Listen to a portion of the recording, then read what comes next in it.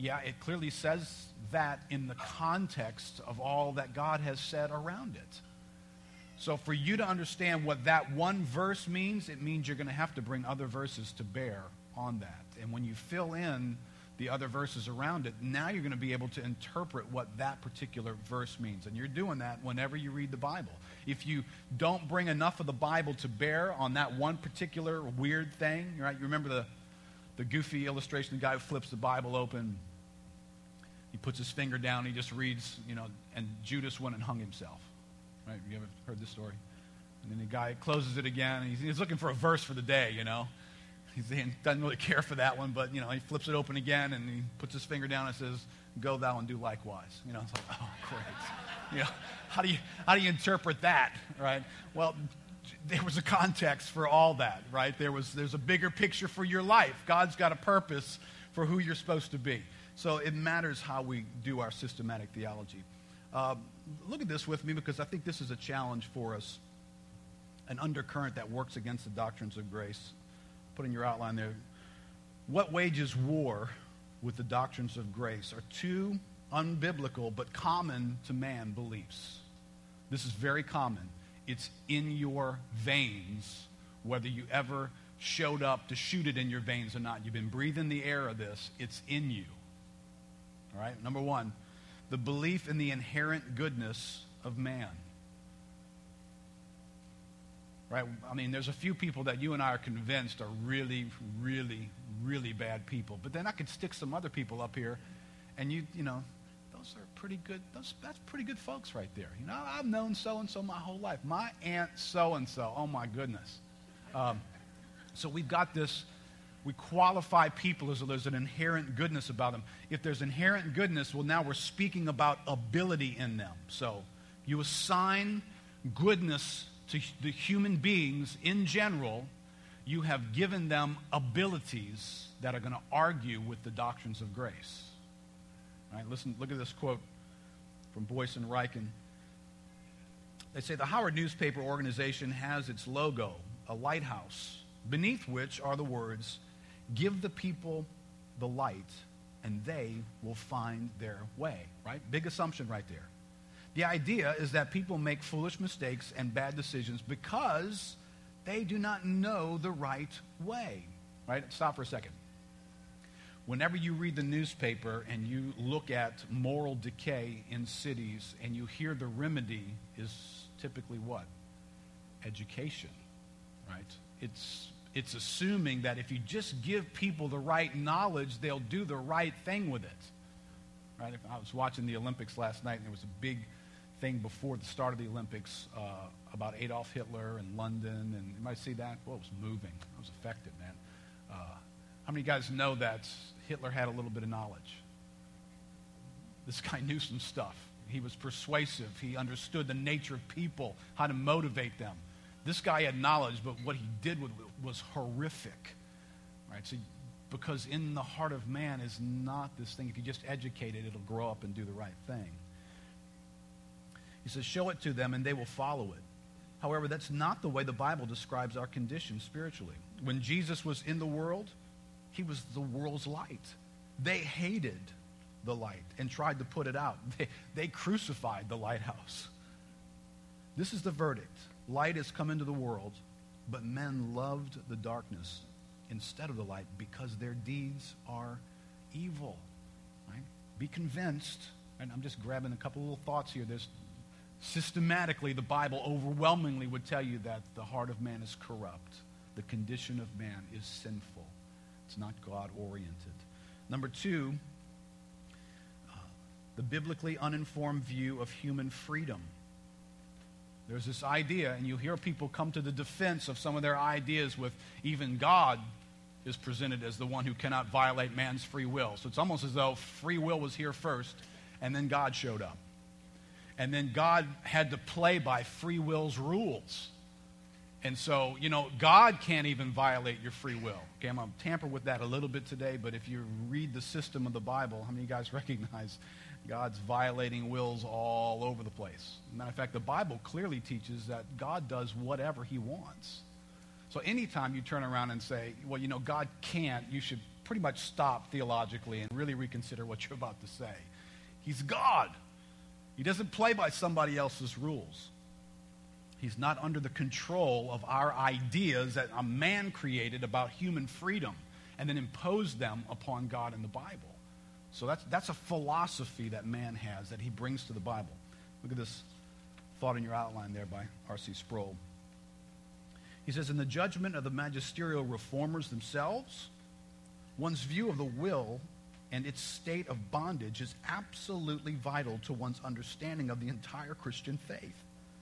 Luther himself said, this is the hinge on which our discussion turns, the crucial issue between us.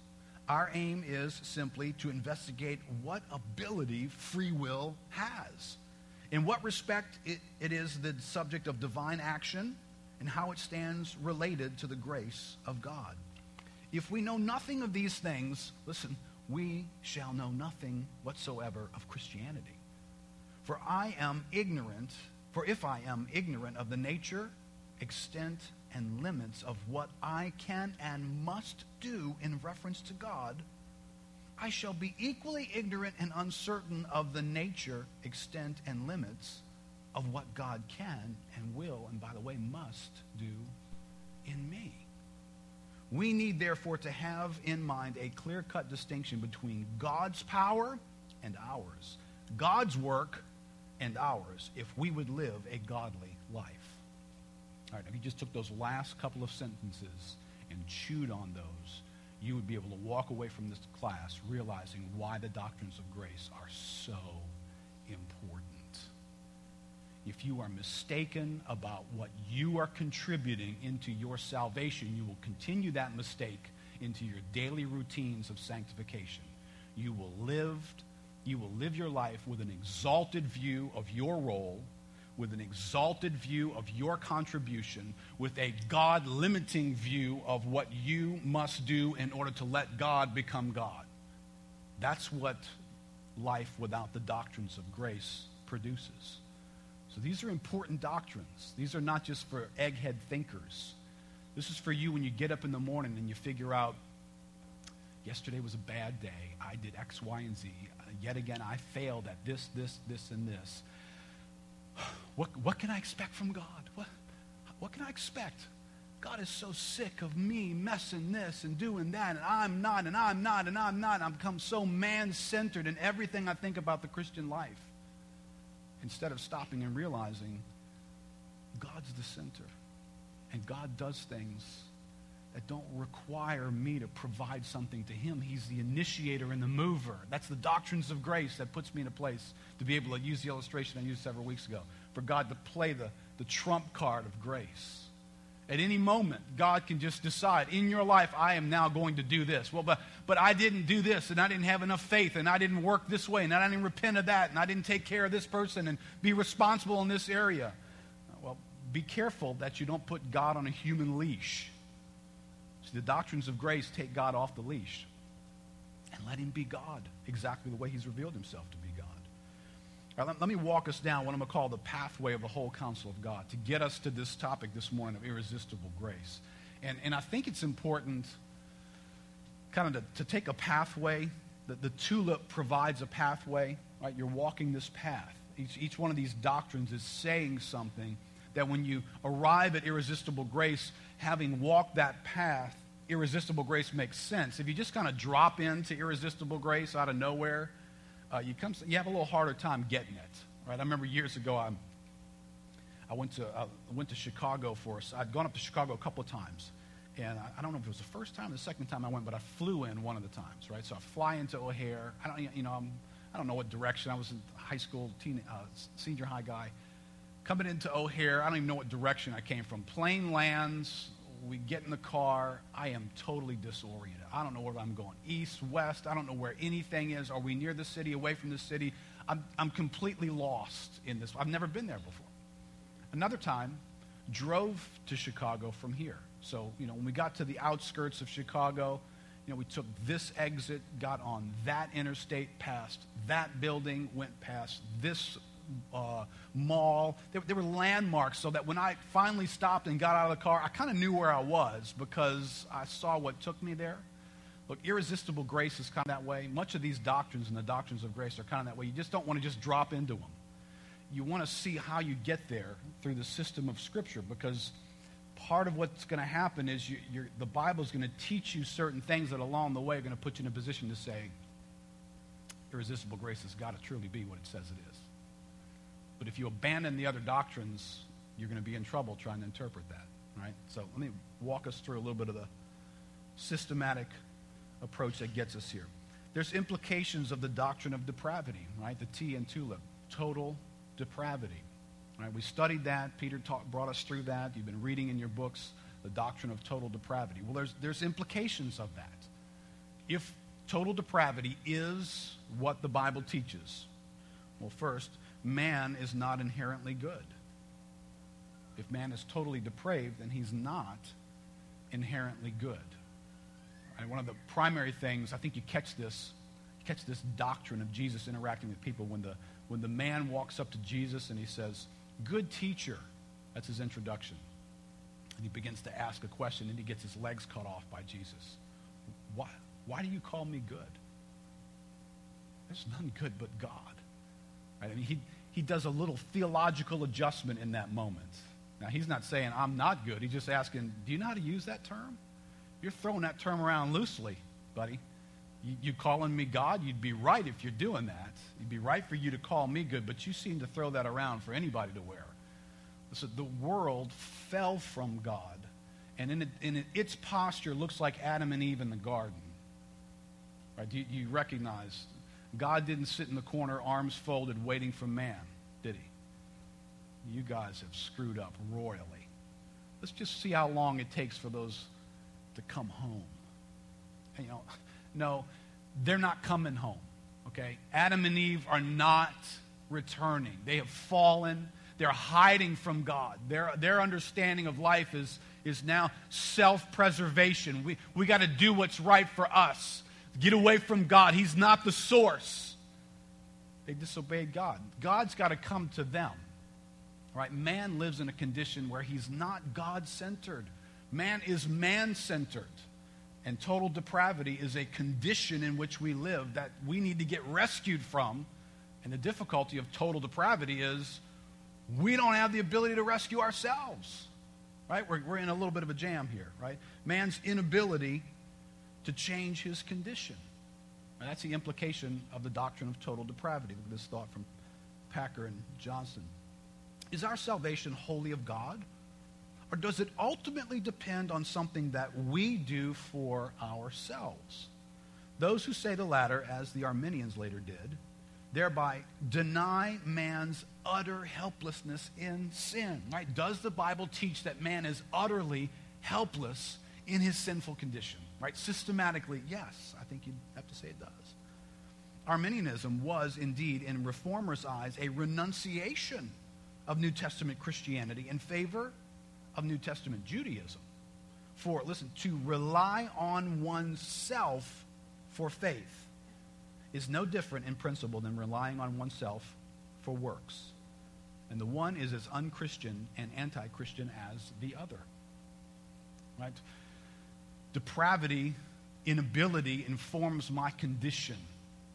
So if God backs off and folds his arms and says, I'll come to you and I'll be gracious to you and I'm ready to be favorable in your life, but you're going to have to take a step toward me. You're going to have to do something. Listen, I'm gracious. I'm God. I'm more than willing to get involved in your mess. I'm willing to forgive and overlook all that's been done, but you're going to have to come to me. Man is unable, not capable. He's not coming. That's the system of the Bible. Right, in your outline there. If man were to ever escape his condition of being, listen, this is just a terminology that's come on off the top of my head. Dead in sin. Right, dead. Blind.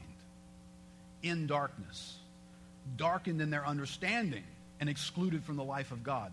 Hostile in mind and unable to submit our minds to God. Right, this is all Bible verses I'm just sticking together. Enslaved to sin. Having a heart of stone, right? It's unchangeable. It's not going to go anywhere different. It's a stone. It's a rock. it's not going to just all of a sudden morph and mold and get into the shape of God. That's the condition of man is in. Then something must happen to us that is not self-generated. Something must intrude into our lives to save us. That's the implications of total depravity. If man is unable and will not be able to achieve or earn God's favorable response to him, then God will have to find another reason to save man.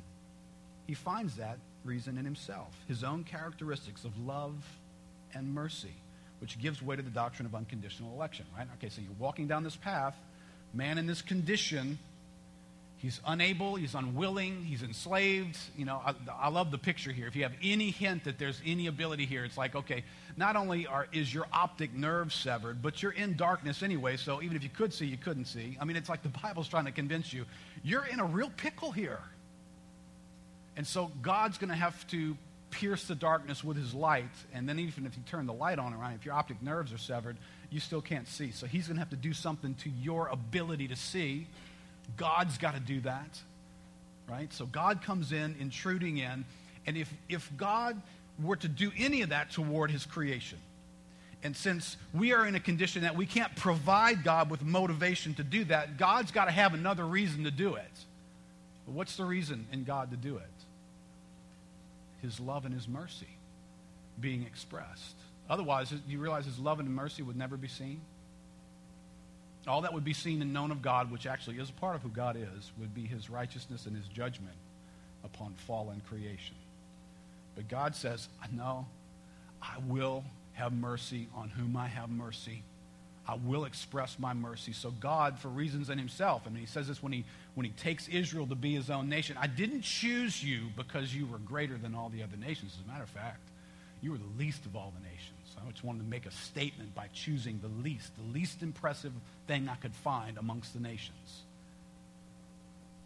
But I loved you because I loved you. That's what Deuteronomy says. I set my love on you because I loved you. Right? There's no reaching into who you are for God to become motivated. Right? Well, then why does God love? Because he's got this purpose going on in election.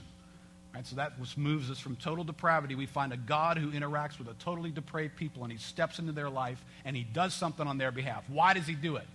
Because he chooses to. And that's where we get to the unconditional election. No condition in man was met by God electing us. God chose from his own heart to do something. Let me just give you a couple of verses here, and we'll just kind of roll through them quick.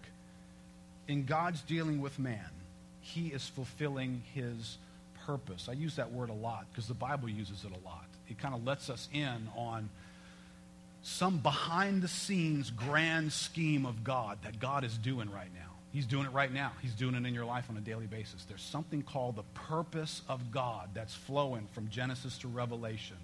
And God's always about that. And everything that's going on that you and I see, he's kind of behind the scenes with a master plan called the purpose of God, right? Acts 2:23. This man, this message that gets preached on the day of Pentecost by Peter, this man, referring to Jesus, delivered over by the predetermined plan and foreknowledge of God, you nailed to a cross by the hands of godless men and put him to death. Well, there's a lot of theology right there. There's a bunch of guys who, in the evil of their own heart, and you watch The Passion of the Christ, or you watch a movie, and you get affected by the emotion of a bunch of men who did a horrible thing to the most right, innocent human being in history. And these people jump in and do this horrible thing, and then you step behind the curtain, and you see that God was doing something while evil men were doing something. And you find out this was a predetermined plan of God for these evil people to do exactly what they did. A little bit later in Acts chapter 4, there's a great prayer meeting going on. This is the prayer they pray. They lifted their voices to God with one accord and said, "O Lord, it is you who made the heaven and the earth and the sea." Okay, now listen, before you get into this, right, you're about to see why the doctrines of grace matter when you're a fledgling Christian movement. People are being killed. There's martyrdom taking place. There's threats. They don't have property. They're moving from house to house. They don't know how their needs are going to get met, right? This is a desperate condition of life. They've gathered together for prayer. Listen to what informs what they pray. Listen to what sustains them in the day when life feels horribly uncertain and threatening. O Lord, it is you who made the heaven and the earth and the sea and all that is in them, who by the Holy Spirit through the mouth of our father David your servant said, why do the Gentiles rage and the peoples devise futile things? The kings of the earth took their stand and the rulers were gathered together against the Lord and against his Christ. So they're acknowledging that I'm living in a world, and we're living in a world where the people's hearts are against God. The purpose of man is against the purpose of God. And so these young Christians are feeling the heat of that. These people are going to be against us in the way in which we live. But we remind ourselves that behind the scenes there's another thing taking place here. So even though we're being threatened as we walk out into the streets and we're not sure whether that guy over there is going to recognize us, take us in, lose our life, grab our family, we don't know. But behind the scenes, we take comfort in the doctrines of grace. This has been the history of man opposing God. Look in verse 27, though. For truly in this city there were gathered together against your holy servant Jesus, whom you anointed, both Herod and Pontius Pilate, along with the Gentiles and the peoples of Israel, to do whatever your hand and your purpose predestined to occur. God's sovereign control of his creation. God's working here. And if you catch this, this will release you into so many relational struggles armed with the doctrines of grace. Right, most of us think that if our life is going to go right, we need to make sure we get around the right people. Avoid the wrong people, get around the right people. Create good circumstances for us to get around the right people. If we're married and our life is going to go right, then we need our spouse to be the right spouse and to respond the right way and to do right things. See, if I were to say, do you believe that the purpose of God is needing for everybody to do the right thing? How many of y'all would say, yeah. Right, theologically, that's not a good spot, right? Practically speaking, some of us live there. We're thinking life can't improve until that person gets it right. I can't exist, I can't experience fulfillment until that person, and maybe that person too, until they get it right. And so we're depressed because why? Because we're a little bit informed by the doctrine of total depravity. So we're kind of knowing they're not going to get it right. They're going to stay pretty similar to what they are. And so I'm hopeless now, right? Because I've put my hope in here. Now, these guys are being threatened by people who are against God. These are not people who are thinking about, hey, we should probably try to fulfill God's plan. No, these are people who are opposed to God's plan by their lives. And yet, they did whatever God had purposed and planned for them to do. Even the sinful activities. The nails going in the wrist. Ordained by God. It wasn't a moment. It took the apostles a little bit of time to figure this out. This was don't pull your hair out. Everything's failed, right? They were that way for a short period of time. And now by the time they start to preach this and pray this, they're getting a revelation that God was controlling all of this all the time. Right? The doctrines of grace matter in how you interpret your life. Exodus 9:16.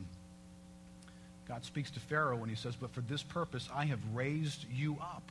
Right? I've given you a job, Pharaoh. You got a name, dude. You showed up in the position of history where you are because of me. To show you my power so that my name may be proclaimed in all the earth. Right? Big bad dude. Want to kill everybody. Want to take out all the nations. Want to hold people captive. Yeah, you're bad. You just exist so that I could let you be this big in people's eyes so that I could prove to them what big really is. That's why you came along, buddy. Right? So you're trying to interpret, oh my gosh, that's the worst president in the history of Egypt or America or whatever, right? This guy is horrible. All right, the doctrines of grace inform something about how you're going to respond to that. All right, listen, America has never had, watch all the Fox News you want, never had anything like Pharaoh. Never had anything like Pharaoh. And God stands and says, I raised him up because I was doing something. Now, I was doing something that wasn't obvious to the people of Israel because they were crying out in anguish over the conditions this man had created. They were enslaved. It was horrible. But God was working a purpose. Behind the scenes, there was a sovereign God in control of these things. Isaiah 44. You got to read this and go into chapter 45. It'll kind of blow your mind a little bit about this man, Cyrus. Speaking of God, it says, God who says of Cyrus, he is my shepherd. Cyrus is a Persian king. He's a heathen. It's not some guy running around following, eager to know God. As a matter of fact, a little bit later in the next chapter, it says, I took you by the hand here. That's what it says in this verse here. He is my shepherd. He shall fulfill all my purpose. All my purpose. That guy right there, who does, in the next chapter, who's going to introduce you to him in a little more detail, who doesn't even know me. You don't even know me, Cyrus, but I've taken you by the hand and I've called you by name, and you will fulfill all my purpose. Listen, somewhere in here as we lead to the irresistible grace issue, is God's purpose a certainty, or is God's purpose a possibility? Right? Cyrus is not cooperating with God, but yet he is going to fulfill all of God's purpose, every bit of it. Right? So when you come to irresistible grace in just a moment here, is God's purpose a certainty? When God purposes, he will certainly fulfill his purpose. His purpose will always get accomplished. Or is God's purpose a potential? God had a good idea. God had a desire. God would like to see that happen. But there's a lot of other variables here, like that big, nasty other God out there, human free will. It's just waiting to cut God off at his knees. Romans 9. Verse 11, though they were not yet born and had done nothing, either good or bad, in order that God's purpose of election might continue, right? As this thing is just moving along here. Not because of works, but because of his call. She was told the older will serve the younger. I'm pretty sure somebody's will got violated right there. The older will serve the younger. This younger is supposed to serve the older, but, God's sovereign purpose, switching you guys around. Jacob, you're the man. Esau, you're not the man. You're probably not interested in that deal, but, I've got a purpose I'm fulfilling, and so that's the way it's going to be. And I'm going to make that choice based on something in me before the twins are born, before they've done anything good or bad, before I look down the corridor of time and decided, which one do I want to choose, Jacob or Esau? Well, Jacob's going to have faith toward me, so let me choose Jacob. Does anybody see that in the text? Peter covered this last week.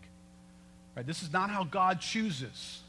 Matter of fact, if he had chosen, he doesn't have a good choice here, right? Esau or Jacob, left foot or right foot. Which foot do you want to shoot yourself in? I mean, Jacob's, he's a real winner, right? You remember this guy?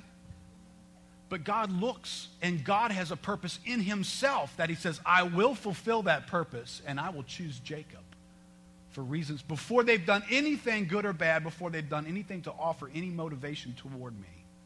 I have a purpose, and I will fulfill that purpose, and I'm going to do it through Jacob. Psalm 57, verse 2. Right, this is where this begins to live in our lives. I cry out to God Most High, to God who fulfills his purpose for me. Right? There's a God who's at work. Do you believe he's at work fulfilling a purpose in your life? Now, we quote verses like Romans 8:28. Do we see where this comes from? We know that for those who love God, all things work together for good. For those who are called according to his purpose. According to his purpose. This is the same purpose that's been in the Garden of Eden all the way to Revelation. According to his purpose. Your life has got a connection and association by God's grace with his purpose. And so this is not just a feel-good verse. life's not going well, and I mean, you hear people don't even know God stand up and say things like, well, everything's got a purpose.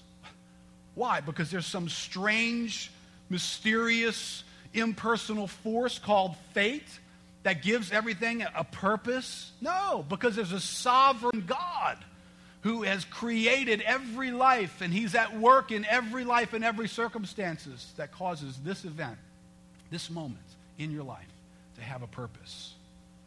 Ephesians 1 verse 11. In him we have obtained an inheritance. Right? Does that sound certain or potential? Come on.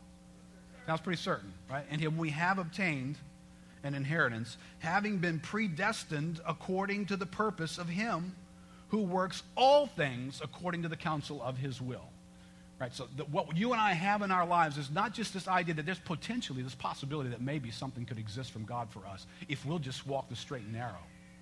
If we'll just do our part. God's already postured himself to do so much on our behalf. If we'll just do our part. Now, this is a certainty because all things are being worked according to this purpose that existed before you and I ever came along and did anything. God had already purposed in our lives to do what he was going to do. All right, so this brings us to the doctrine of irresistible grace. Question: is God's grace given in saving man, is it resistible or irresistible? Let me just tweak the question a little bit. If God acts in a saving way toward an individual, will the end result be that they are saved? If God acts toward someone to save them, at the end of the day, will that person be saved? Do you understand why we walk down the road we walk down to get here? Because if I stripped all that we just said away and I just gave you a thimbleful, what the Bible says in those areas, if we stripped all that away and I just jumped into this question, you would thrust human beings way up into the equation here, and you'd wonder, well, I know God's desire, but then there would be the human component, and we would put it at a level, a big level, and it would become in our theology a determining component. God can offer and offer and offer all he wants, but the weakest link in the chain determine whether the chain breaks or not, and man's got a contribution to make that ultimately will determine whether or not God's ever comes true or not. It's really bad theology. It makes God man-sized and man-limited. All right, think with me here. I wrote some of this out in your outline. You can take it and chew on it. Note: to believe that God can act in a way intended to accomplish something particular and yet fail to accomplish what he intended would have implications that would spread throughout how we interpret the Bible and how we understand the future of our own lives. Right? Do you see that? If God's plans are ultimately determined by our willingness, our intelligence, and our self-determined ability, then that will have some severe repercussions on how you interpret many passages, and will also determine how you are able to find peace and hope in the promises of God. Because the promises of God, as rich as they are, they're only as good as you are. They're only as good as your ability to grab them and make them something. Apart from your ability, they got no ability in your life. That's a bad spot, isn't it? How about attitude-wise? The Bible sets up, makes many comments in the New Testament about how God has drained humanity of the ability to boast. There's one thing that's offensive to a holy, perfect God. It is an arrogant, prideful man who at any moment could turn around to God and say, but I did this. I believed. Mustard seed, watermelon seed, baby. You know you're impressed with me. If there's any achievement on our behalf that you and I can locate in us, well, then we have an unavoidable, and it is there, and you can try and deny it all you want, but we have an unavoidable ability to compare ourselves with one another. And if I'm doing better than you are, I got legit grounds for boasting, unless it's all of grace. And then my only boast can be in God. There's no way I can look at you and think I'm superior to you. It's just the grace of God that's done or accomplished anything in my life. It creates the humility of God amongst the people of God. That next little thought there. Do we recognize, this is probably will tweak this out some other time. But let me just set it before you. Do we recognize that when the Bible says things like this, only the one who endures to the end will be saved, right? So there's a highlighting here of human contribution, human activity, right? We'll tweak this out in the last couple of weeks. It is not telling you that your endurance is a solo responsibility that is uninfluenced by God, right? That's important. God's messing with your life for good. He's messing with your life. He's behind the scenes. The Bible says it's God who's at work in you to will and to do of his good pleasure. So the Bible can require us to have faith to the end while also informing us systematically that our faith is not a solo project, that God is uninvolved with influencing in such a way that he is the ultimate sustaining force. Right? So the Bible calls for, and there's going to be a bunch of demands on human effort in the Bible, and we need to explain those in these doctrines of grace. So God calls for us to have faith until the end. Okay. The Bible nowhere teaches, though, that there's this faith thing that man inherently of himself has this commodity called faith, and then God stands back and eats his nails and freaks out and says, "Ooh, make sure you take care of that faith to the end. It's got to make it all the way to the end here. See, it's great that you got it right now, but when you cross the finish line, in the end will you have faith. Only the one who endures to the end is going to be saved. So you got to take care of your faith, all right? Don't lose your faith. This is totally up to you, man. I've done so many great things for you. There's so much grace available, so much forgiveness. All of heaven lays waiting for you, but you got to make sure you make it to the end, please. I don't know if they're going to make it. You guys think they're going to make it? I mean, is this anybody's image of God? If you understand the doctrine of total depravity, that's exactly, matter of fact, it would be hopeless. God wouldn't even be wasting his time trying to chew on his fingernails, wondering whether anybody's going to make it to the end. He would know. If I surrender faith into your life and I stop touching it, in a fallen world that's darkened and man's understanding is darkened and his optic nerves are cut and he's dead in his trespasses and sins, if I gave faith over to that, it wouldn't endure for another 5 minutes, much less take you to the end. So I'm going to have to stay involved. If faith is ever going to make it to the end, I'm going to have to stay with my hands on your faith. Right? All right, I'm going to go a few minutes over, not too many. All right, 1 Peter, you guys will remember these verses. 1 Peter, which, by the way, I can remember a number of years ago. You guys remember we studied through Romans a bunch of years ago, if you guys were here. I can remember teaching through parts of Romans and having people go, What? This doctrines of grace, what on earth? What are you saying? It's like, well, it's what we've always been saying. I just don't know if you heard it when we said it the first time. Matter of fact, like a year before we did that, we did a series out of Ephesians called Grace from Beginning to End. It was just a regurgitated, refashioned form of the doctrines of grace. But you're gonna remember some of this from 1 Peter. Right, look at 1 Peter chapter 1, verse 3. This is we're going to go behind the scenes here. We're going to see God messing with faith. Verse 3. Blessed be the God and Father of our Lord Jesus Christ. According to his great mercy, he has caused us to be born again. Right? Do you see sovereign election? Do you see the regenerative work of God from God, by God? Right? All right, look, it's in these verses. According to his great mercy, he has caused us to be born again to a living hope through the resurrection of Jesus Christ from the dead, to an inheritance that is imperishable, undefiled, and unfading, kept in heaven for you, who, by God's power, are being guarded through faith for a salvation ready to be revealed in the last time. You see that? There's something coming.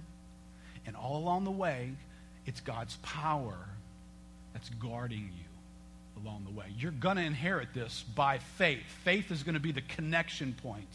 But that faith is not just your activity in the realm of faith. It is God's power that's tampering with your faith all along the way. And so he begins to explain that now. Verse 6. In this you rejoice. Right? This whole process that God's created, and he's going to get you to the end. You rejoice in that. That's great. But for now, a little while, if necessary, you have been grieved by various trials. And by the way, it is necessary. It's necessary. so that the tested genuineness of your faith, more precious than gold that perishes, though it's tested by fire, may be found to result in the praise and glory and honor at the revelation of Jesus Christ. So at the end, Christ is going to be revealed. Not you're going to get to the end and you're going to have no faith that's going to have evaporated and failed, and then that's going to result in the praise and the glory of Christ being revealed. Does anybody think that's going to result in the praise and glory of Christ being revealed at the end? No, that would make a statement about God failed. So your faith is going to endure. And when it does endure and you cross the finish line and you raise your hands and there's a celebration at the end of the race, it's going to be a declaration that the power of God guarded you the whole way and the power of God was successful in making you get there. Verse 8. Though you have not seen him, you love him. Though you do not see him now, you believe in him and rejoice with joy that is inexpressible and filled with glory, obtaining the outcome of your faith, the salvation of your souls. Right? Does this sound like a potential or a certainty? You're going to obtain this. You're going to cross the finish line. There's going to be praise and celebration at the greatness of Jesus Christ because all along the way, God was guarding your faith. Well, how was he doing that? Well, he was putting you in fire. He was putting you in this circumstance where faith would get revealed and junk would float up and you'd become desperate. And you'd cling to God and you'd stop dependent upon human ability and human effort because you're in way over your head. And something's failing around you that you can't fix and you don't have the power to talk your way out of it or pay your way out of it or just work harder and make it happen. So what do you have to do? I've got to depend on God. God has put me in a position where I've got to let God be God. And I look to him and my faith is invigorated. And it stays in God. And it takes one more step and then one more step and then one more step. This is God sovereignly ruling over the events of our lives. But with a behind-the-scenes reason. He wants our faith to endure to the end. Right? I mean, there is that question. I put Luke 18:8. When the Son of Man comes, will he find faith on the earth? I mean, the Bible asks these questions. Be careful how you try and answer them. You answer them from man's standpoint, and you scratch your head and go, I don't know. I mean, golly, total depravity. I struggle. I don't know. Will God find faith on the earth? When he shows up, and we get towards the end here, and he shows up, man, based on us, he ain't going to find nothing, man. We're going to all quit. Well, Satan, the baddest dude on the block, decided to take Peter to task and wanted to sift him like wheat. You remember that? And Jesus got involved behind the scenes and let Peter know about his behind-the-scenes activity. You understand, the rest of us don't get told this kind of stuff. Satan's demanded permission to sift you like wheat, Peter. But I have prayed for you. I've been behind the scenes. I have tampered with your faith. And when you turn, not, oh my gosh, Peter, please be careful. Man, don't respond the wrong way because this is so much on you, dude. If you screw up, the future of Christianity goes down with you. Come on, Peter, you got to hang in there. Like, can I get some angels around? Come on. How about cheerleaders? Let's go. Peter, you can do this, man. That's not what we find in the Bible, is it? Jesus, absolutely certain. The reason why you're going to turn, when you turn, the reason why you're going to turn is because I'm behind the scenes and I'm before the Father. And the Father always answers my prayers, and I pray that your faith would not fail. Guess what? Your faith is not going to fail. And that's what's happening in this saving activity of God. That's what brings us to irresistible grace. I'll do this in like 30 seconds or something. Boyce and Reich can say, the words themselves are somewhat misleading, this irresistible grace, for they do not mean that God will drag us kicking and screaming into his kingdom. Nor do they mean that grace is never resisted by us, right? Because it is, all the time. Obviously it is. What they mean is that we do not resist effectively. Or to put it another way around, they mean that when God calls us to faith in Jesus Christ, he calls effectively, succeeding in his purpose to save us. The grace of God's calling is overwhelmingly efficacious. If God determines to save us, then guess what? At the end of the day, he will save us. That's a certainty. That's not a possibility, a maybe left up to you and I. That's a certainty from God. R.C. Sproul says, the call referred to an effectual call is not the outward call of the gospel that can be heard by anyone within range of the preaching. The call referred to here is the inward call, the call that penetrates to and pierces the heart, quickening it to spiritual life, right? Most of us can remember that there was a time when we heard the gospel, but it had no effect on us. Right? There was a gospel call going out, but there was nothing happening to us. And then something happened. And all of a sudden, this message, it became in living color, and all the words came off the page, and my life came into focus, and it made sense. What happened there? Well, according to Scripture, and God opened Lydia's heart to understand what she was hearing. Remember that in Acts? It was God moving to save somebody.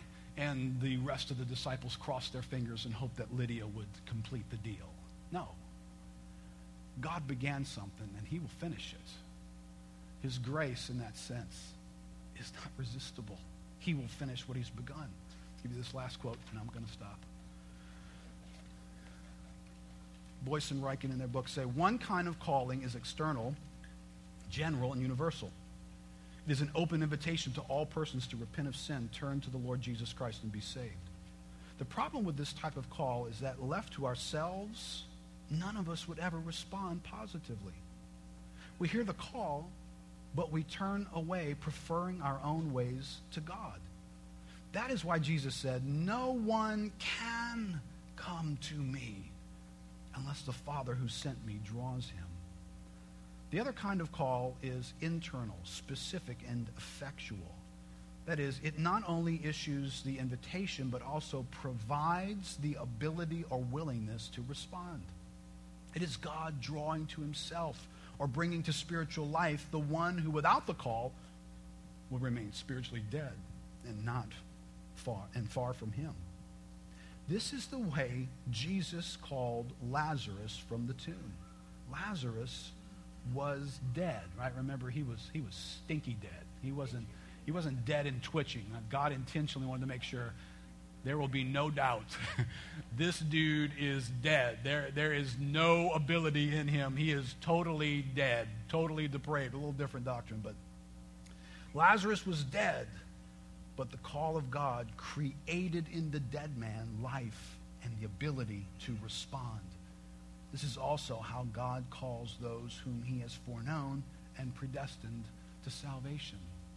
Right? You know what's interesting is when Jesus said, Lazarus, come forth, all the dead people didn't come forth, right? Lazarus uniquely was given grace as a dead man to respond to the call of God to life. Right? Irresistible accomplishes effectively what God set out for it to do. All right, let's pray. Father, thank you again for the opportunity to peer into the wonder of who you are. Lord, studying these doctrines through the years, Lord, it has had multiple effects on my soul, for which I am so grateful. And Lord, I pray that as we study through, as perhaps for some we introduce the whole counsel of God in these areas, Lord, that you would affect our souls with this word. You would affect our ability to wake up, face the day, face the people in our lives, face the events in our lives, informed by the God who's at work behind the scenes, fulfilling a purpose that cannot be overthrown. Not by us, not by anyone else, not by the devil. You alone, God, will accomplish your purpose for the sake of your glory. In Jesus' name, amen. Amen.